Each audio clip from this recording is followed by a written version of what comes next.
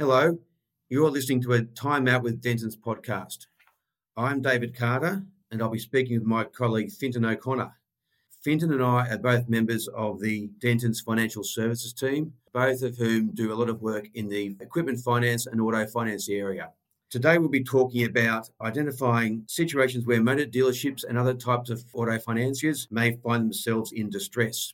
This is particularly topical at the moment. We've had the recent announcement by the Treasury regarding the economy hitting a recession. So as the COVID-19 situations in the economy pass through, dealerships might find themselves either currently in trouble or trying to trade out of trouble in the future. So we'll take you through some of the tips and traps that we've learned and also things we can do to identify what to do when those things occur. Fintan, if I can ask you, is there any sort of background at the moment to how dealerships are currently in distress or might find themselves in distress? Thank you, David. Yeah, look, there are, even prior to COVID-19, under a fair degree of stress due to some regulatory changes that had come through. New car sales had been on the decline in Australia over the past year, and then along comes the pandemic, which essentially strips out the foot traffic on the dealership floor. So look, some of the regulatory changes that affected dealers prior to this year was the changing in the Flex Commission around how dealers can finance cars and the interest that can be charged on that financing.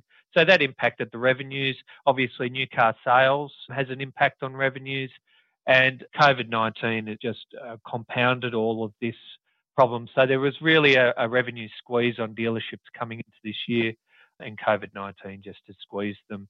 That said, I mean, there have been some areas that have seen some uptick in activity. Agricultural equipment purchases have shown some real strength over the last few months, particularly with the rains and the really conducive weather for agricultural production in Australia over the last few months. You know, that has helped in some respects, but overall, the dealers are really facing a difficult time at the moment. Is that how you've seen it yourself, David? Is that what you've sort of seen in the marketplace? Yeah, fairly much, Fintan. So the dealerships are trading strong in some areas and very quiet in others. I do some stuff with caravan financiers. That's a market which has struggled a bit recently with obviously restrictions through travel, lots of cross-state borders or even regional travel. And that's sort of had been a flow-on effect even throughout summer with obviously the bushfire before that has curtailed a lot of the regional travel which people would normally have done in caravans. Motorbike sales have been quite stagnant for a while. So again, it's an area which there's always a bit of a market for, but probably not seeing as much growth as they'd be familiar with otherwise. A lot of the dealerships are well managed and have come through previous difficulties quite well. But this recent economic situation is something which we haven't seen before. And I suppose whilst the insolvency scenarios haven't quite hit the market at the moment, a lot of that's due to the fact that there are incentive schemes and financiers are providing incentives by either way of payment deferrals, payment waivers, stretching out some interest-free periods on bailment and floor plan finance. But those things will need to come to an end and financiers will need to get paid and dealerships need to start making sales. So whilst we can see that insolvency activity is fairly quiet at the moment, I think that in some respects that can't last forever. So if things do become a bit dire in that regard, is there things that on the financier front or even on the dealership front that business need to be aware of in say in respect of an administration or a liquidation or a receivership of a particular dealer? That's a good comment, David. I mean, it really has been very quiet on the insolvency front, and a lot of that has to do with, you know, as you mentioned, the banks providing holidays, and it's something that dealers need to, you know, if they are under any stress or something, they should be approaching their financier and getting into some consultation with them, because it's not always that people are aware that financiers will actually, you know, listen to what's going on and give due consideration to the situation that they're in, and often can work with the dealer to come to a resolution. The other thing that's occurred is that there has been a stay or moratorium effectively on insolvent trading, which is seen not just in dealerships but industry-wide, that essentially formal appointments like administration, liquidation have really dropped off, and banks and lenders are not appointing receivers very often at the moment. So what those tend to look like, administration is an appointment that is done primarily by directors, where the directors realise that the company is insolvent. That is essentially that it can't pay its debts when due and payable, and elects to appoint a what is called a voluntary administrator. And the voluntary administrator takes over control of the business and then undertakes a analysis of what is the best thing for this business. And there's three outcomes from an administration. If they either return to life, essentially become a registered company again.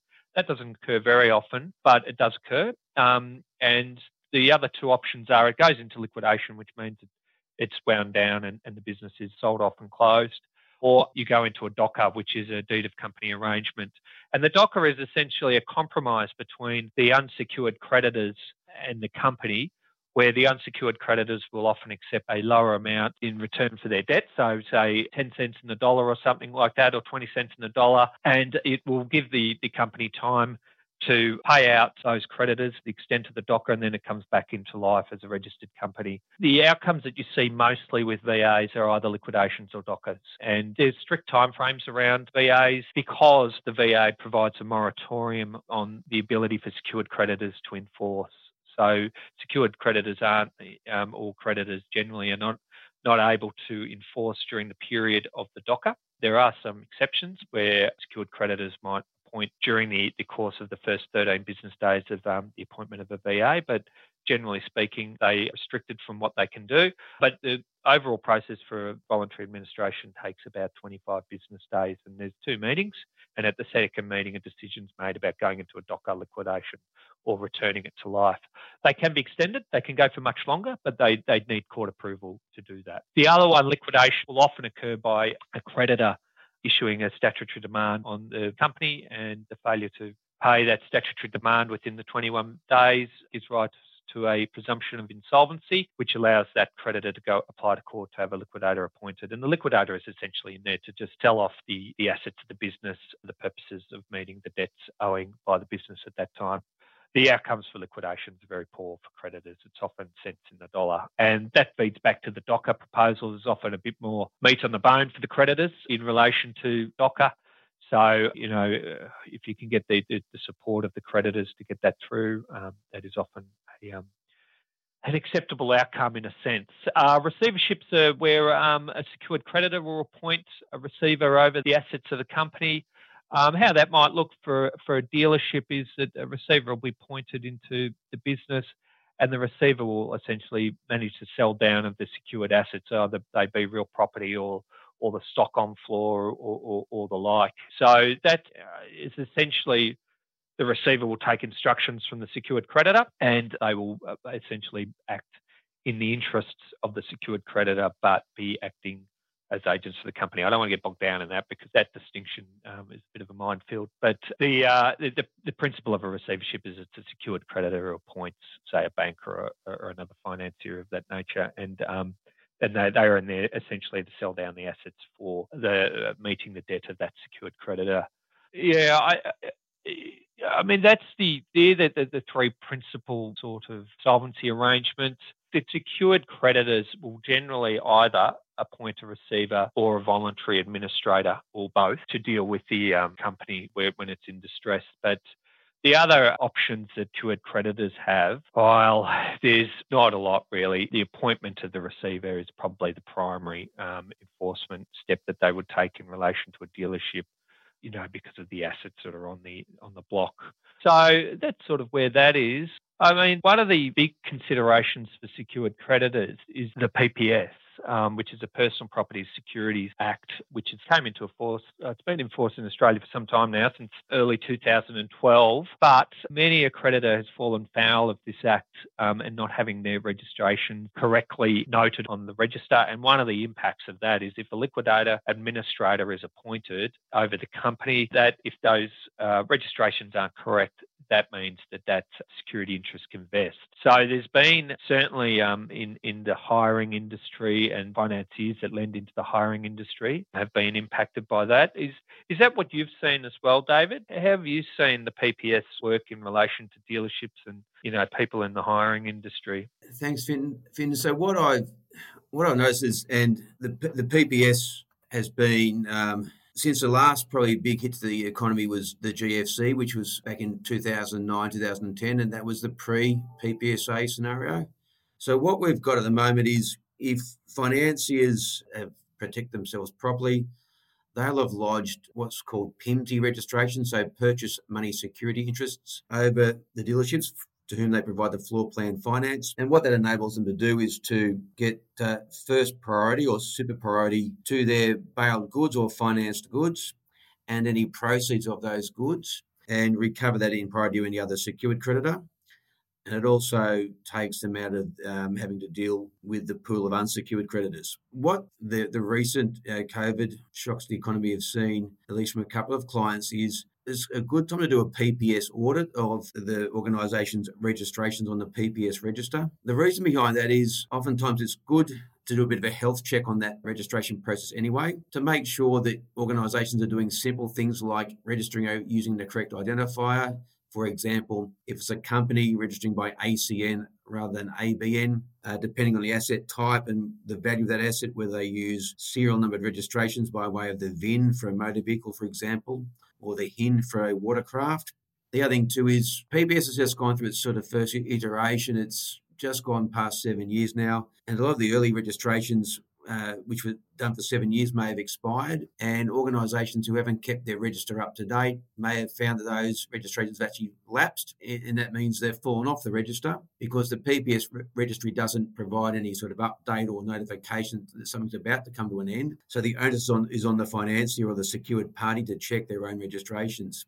So what we've been doing with a couple of clients is they've been obtaining a spreadsheet of their registrations or what they think of their registrations based upon their own records. And we do a bit of a cross-reference for them and check that they've got the registrations they think they have, and also that those registrations give them the priority which they think they have. So obviously, in an ideal situation, the financier wants to see their audit show is that they've got their PIMSI, that is their first ranking security, giving them first recourse to their goods in priority to any other creditor, and also in priority to any insolvency situation as well. And it's best to do that whilst things are a bit quiet. You don't want that surprise factor of the first notification you've got of a potential problem coming from a letter from a liquidator or an administrator or one of their representatives saying, we've reviewed PPS search for this particular company and found that either your registrations don't appear there or they don't appear to have the registration at perfection that you think they do, or they were lodged out of time. So this sort of health check gives financiers a chance to correct things which may not have been done properly and get ahead of the game as far as looking at where their registrations are perhaps lacking or otherwise, or hopefully saying that everything's looking strong. So that's one of the protective measures that, and one of the primary things that we've been recommending and some clients have taken up. Some of the other things as far as remedial steps or just steps to take in, again, whilst these situations are playing out, is making sure that your stock check process is current and up to date, that stock checks are being taken out. Any stock which is sold out of trust is identified, which means sold and not repaid to the financier. That organisations are providing financials to their banks and other funders, particularly if there's a request for a payment deferral or a payment waiver. With a lot of these situations, the payment waiver or deferral is only in place for a number of months. It seems the common period at the moment is about 6 months from the time of request, which also sort of coincides with timing around things like the SME guarantee scheme, which the government's backing. But the thing about that is, in most scenarios, the waiver or deferral is just a deferral of the debt to a later date. And sometimes those deferrals do accrue interest which is capitalised. So sometimes there's a higher amount which is payable at the end of that deferral period. So what financiers and their funders need to know is what's the plan in place, what's the cash flow analysis, how does the business look like it's going to be able to pay any accrued liabilities and increased liabilities at the end of any expiry period. So again, part of that's just sort of good dealing with your dealership base, making sure you're keeping in tune with what they're facing, but also it's a bit of a protective device as well to make sure that you can sort of get ahead of things that for dealerships which may suffer from some cash flow issues or may not be in a position to make any more substantial payments when any deferral comes to an end. So, Finn and Justin, I touched on one of the schemes, which was the SME guarantee scheme, which was available. Are you familiar with some of the other schemes that would be relevant to dealerships as far as either deferrals or payment waivers, particularly in respect of their major overheads such as rent on their dealership floor space and or other types of things? Thanks, David.